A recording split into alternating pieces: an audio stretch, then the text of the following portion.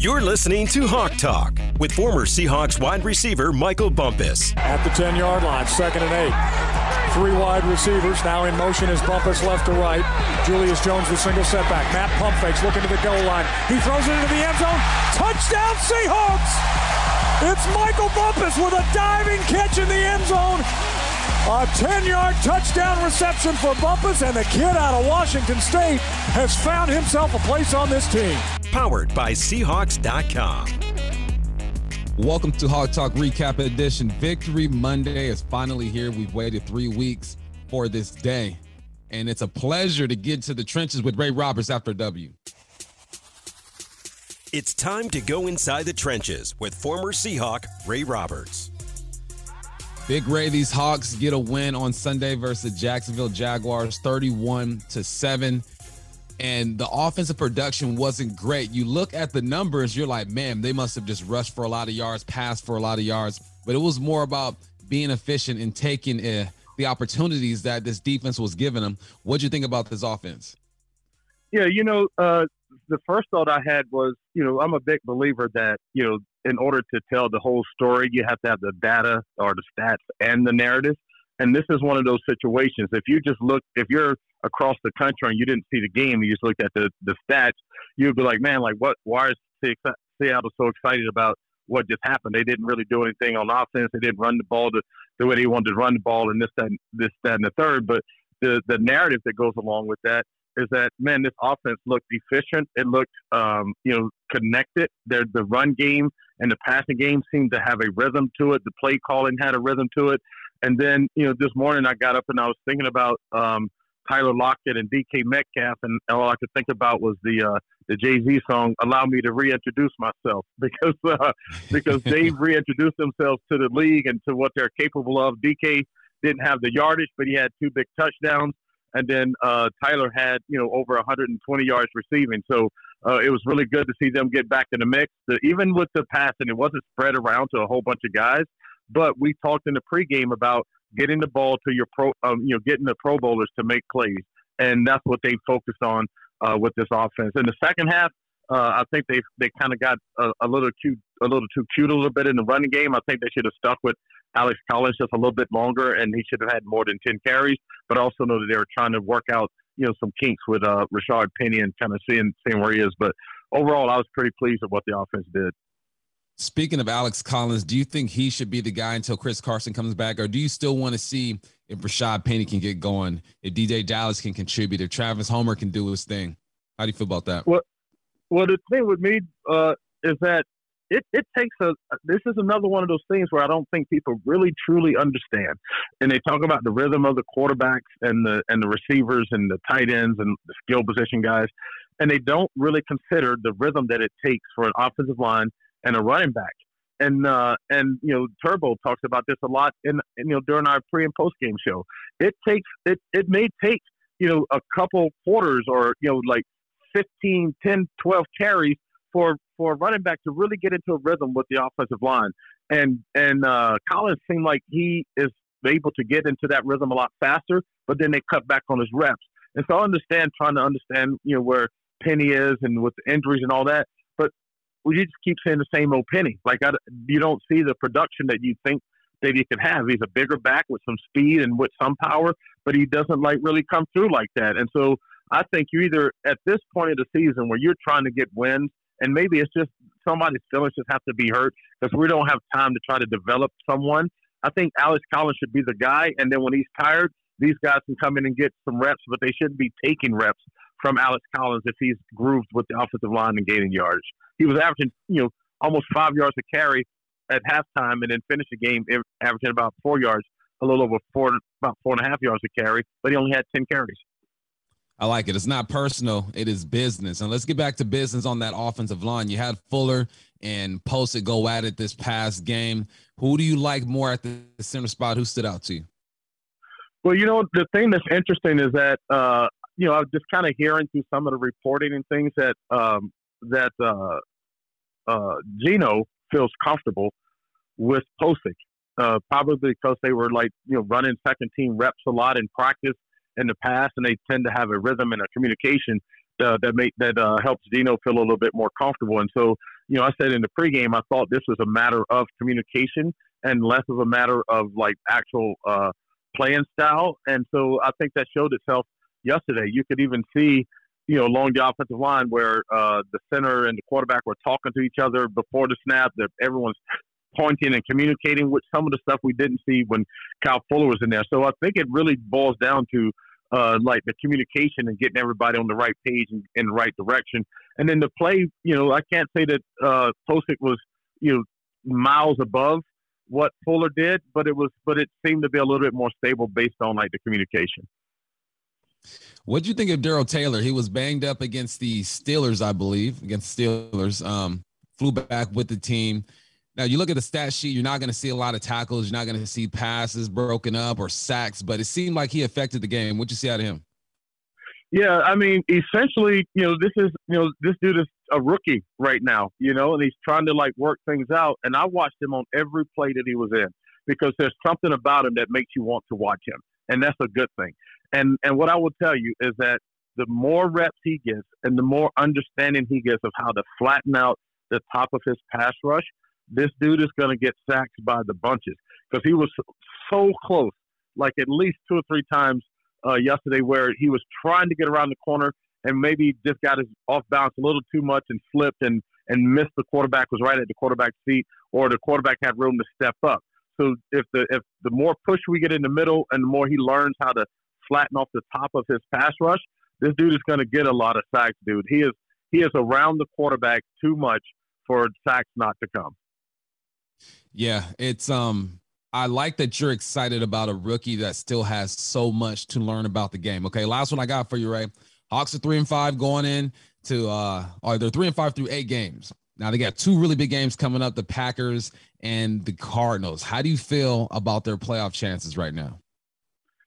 You know what, man? Like I try to, trying to figure out the whole playoff mathematics and stuff is a little bit challenging for me.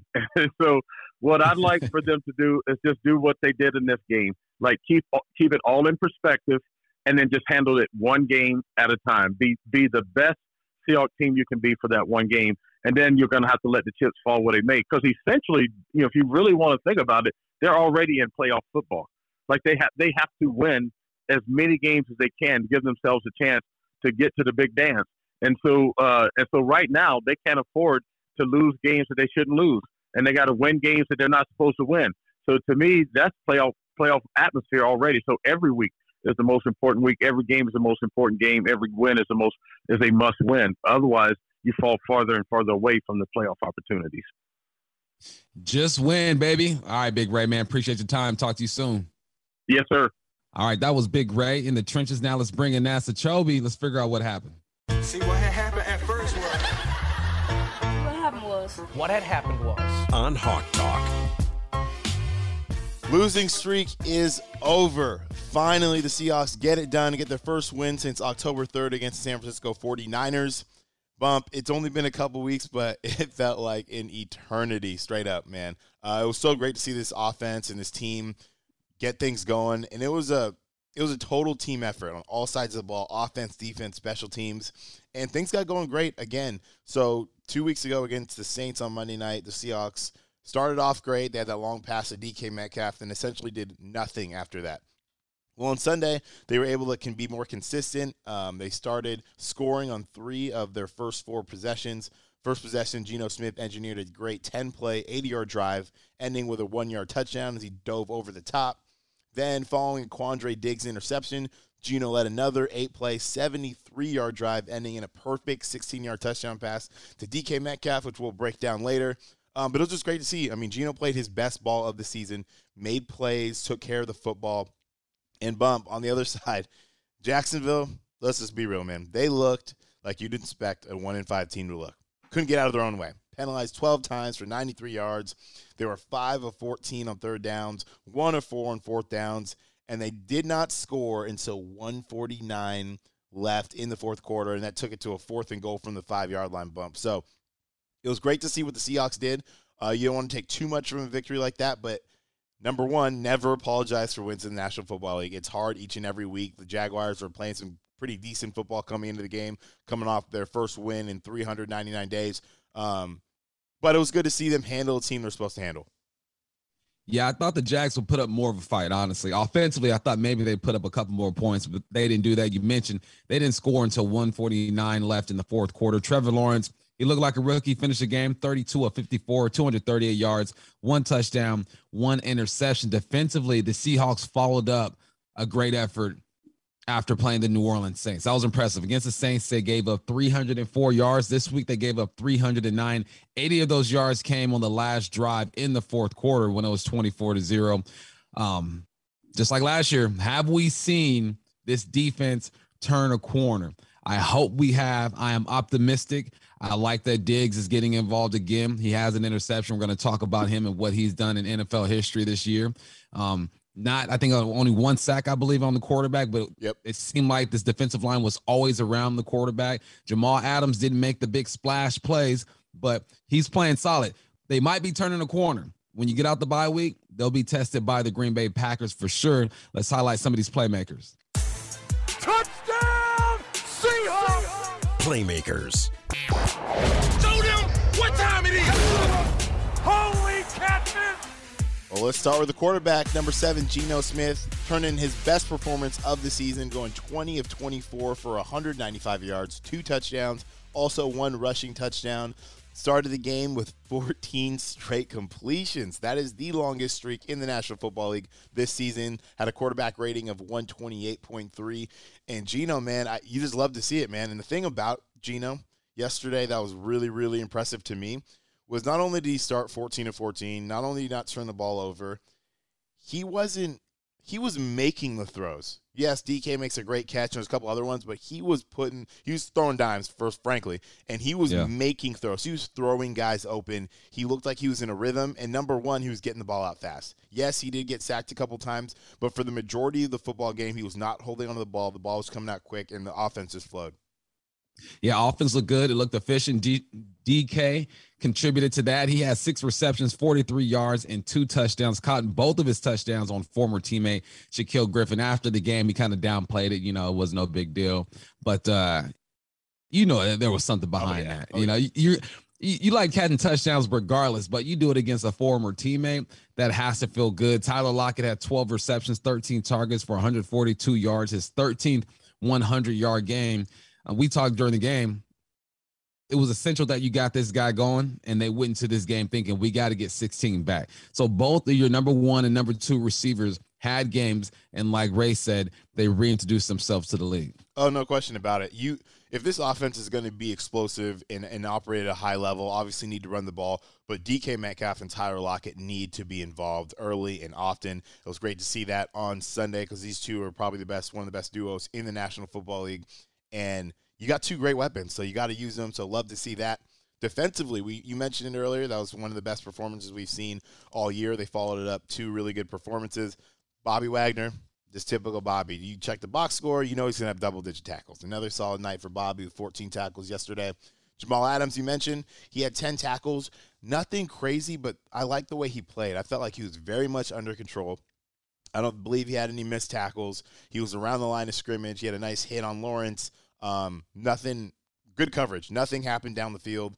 So it was good to see him just play consistent. I think the sacks and some of those other things are going to come, but it's good to see him kind of get things back controlled. And when the tandem of the safeties are playing well, that's when this defense is functioning at a high level. Quandre Diggs, man. 3 tackles, 2 passes defended, 1 interception. The only player in the NFL to record at least 3 interceptions in each of the past 5 seasons. He's doing it in 28 games with the Seahawks. He has 11 interceptions, man. So Quandre Diggs, those 2 are starting to play. Quandre's been consistent the entire season. We know that. But him and Jamal Adams, I think, are finally finding that sweet spot from the safety position, and they're really stabilizing this defense on the back end. Yeah, that back end is tight right now, and a guy who contributes in the back end also comes in when you go dime and nickel.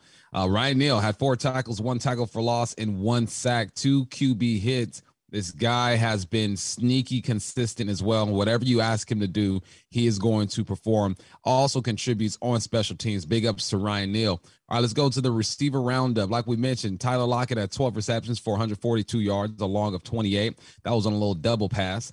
DK Metcalf was 6 for 43, 6 targets, 6 catches, 2 touchdowns, very efficient. Gerald Everett had 1 for 7. Travis Homer had 1 for 3. Now let's go into the coach's corner and break down this DK touchdown. Shotgun formation, play fake, looks far side, throws, puts the ball up, reaching up, making a catch. DK Metcalf, touchdown, Seahawks. DK, I believe it was over Shaq Griffin from 16 yards. Geno Smith is perfect here in this first half today. Yeah, that was really simple, right? When you think about the concept or the scheme of this thing, the Jaguars line up in man. Jags played a lot more man than I thought that they were going to play. So they line up in man. And DK's your number 1 receiver. Your number 2, you have Lockett. Number 3, you have Freddie Swain. What Swain does, he runs what we call use some under Sam over Mike. Then he hitches it up and whips it back outside. Lockett knows he's not going to get this football. There in man, he's like, look, I'm just going to have a bubble. I'm just going to get to the sideline and kind of open up throwing lanes for Geno to see. DK does a great job of getting on the defender's toes, being patient, gives a nice jab inside, gets outside. Impressive catch, but that throw is on point too. It's the back shoulder throw. He knows that he has a 6'3", 6'4" receiver who can go up and get it. DK does exactly that. Sorry, Shaq. You're playing for the wrong team now. No, I think first of all, you're right. Geno Smith throws a perfect football. He throws it to the only place that DK Metcalf can make the reception place where Shaq can't really get there. And the good thing about Shaq on this play too, honestly, if you're breaking the tape down from a Jaguar standpoint, he defends this pretty damn well. He gets in phase, boom, he turns and runs with him, and he even turns around for the ball. Unfortunately, he's kind of in an in-between. As he's turning around for the ball, couldn't really get elevation, and DK had something to do with that, and catches the touchdown right over his former teammate. You alluded to it earlier. Obviously, DK downplayed it in the post-game press conference, but you love going up against former teammates, former friends. You did this in practice for years, and it was cool to see DK go up top and make a play over his former teammate. Shaquille Griffin, now the Seahawks, he did a lot of good things for the Seahawks. He went to a Pro Bowl, did a lot of good things there. He's making $13 million in Jacksonville. I think the Seahawks made the right decision in that sense. But great to see DK go up and make a play. Big ups to Geno Smith for making a good throw, and that's exactly what you want to see. That's how you draw it up. But now, for the first time in almost a month, it is time for our favorite formation, victory formation. Let's go. Here comes the Seahawks offense onto the field, and the Vikings defense trudging out there, knowing that one kneel down, and the Seahawks are going to wind the clock down and win this one. It's the victory formation on Hawk Talk. Victory formation. The Seahawks get it done for the first time in almost a month. It was a total team effort on Sunday. All phases of the game got her done. The defense essentially shut down everything the Jags tried to do offensively. James Robinson was knocked out the game early, ended with 4 carries, 22 yards. Carlos Hyde tried to hop in and fill a void. Just didn't happen. The offense was efficient. They took care of the football, made big plays, and did not force anything. Oh, yeah, absolutely. It was great to see from all sides of the ball, as you mentioned, total team effort. Special teams helped with the field position. The Jaguars started, I think their starting field position was like the 22-yard line all game long. They're constantly backed up, starting drives on the 10-yard line and so forth. And then you score on special teams. Big up to Travis Homer, man. He's a guy that I think a lot of people love to throw shade at because first of all, when he's in the game, it's usually third and long, sometimes third and 20. So maybe you get a little draw play, just get out of the drive. So a lot of people are like, oh, man, what does he do to contribute? He does it all, man. Maybe it's not running the football, but he's a great and pass pro. At least that's very known. We've talked about it a ton. And then on special teams, he contributes a lot, and he had the presence of mind because on the onside kick, they returns for a touchdown. They kicked it to him the first time. We called timeout, got reset. They kicked it to him again, and he saw what happened the first time. He's like, oh, if they kick it to me again the way they're playing me, I think I can split these two. He does that. He takes it to the house. So great to see special teams contributing. And then Lockett, man. The offense. Tyler Lockett, DK Metcalf, super involved. Lockett, this was the first game over 57 yards since week 2, so it's been too long. So great to see Tyler Lockett making big plays again. Geno Smith showed us that he can put a game together. Started the game 14 of 14, ended 20 of 24 and took care of the football. That's really what we wanted to see. We all were in agreement that he didn't have to go out and win the game, but you can't lose the game, but you're going to be asked to make a couple of throws. Quandre Diggs continues to show that he's a ball hawk. This guy, and it wasn't even like a great interception. Right. But if he's not doing his job, if he's not where he's supposed to be, he's not going to make that interception. So Quandre, man, sneakily the most consistent player on this football team this year. Absolutely love to see Diggs balling out. Yes, they were the Jaguars, but the Seahawks needed this game in the worst way, and it should help building confidence moving forward. You know, they talk about it all the time in basketball. You're struggling shooting the ball, get to the cup, get to the rack, get to the free throw line, see a couple balls go through the net. Now you start getting confidence, and I think that's where the Seahawks are right now. They're at a point in their season. They're 3-5. They're heading into the bye week, so good time to get guys healed up, rested, and when they come back from the bye week, it's real.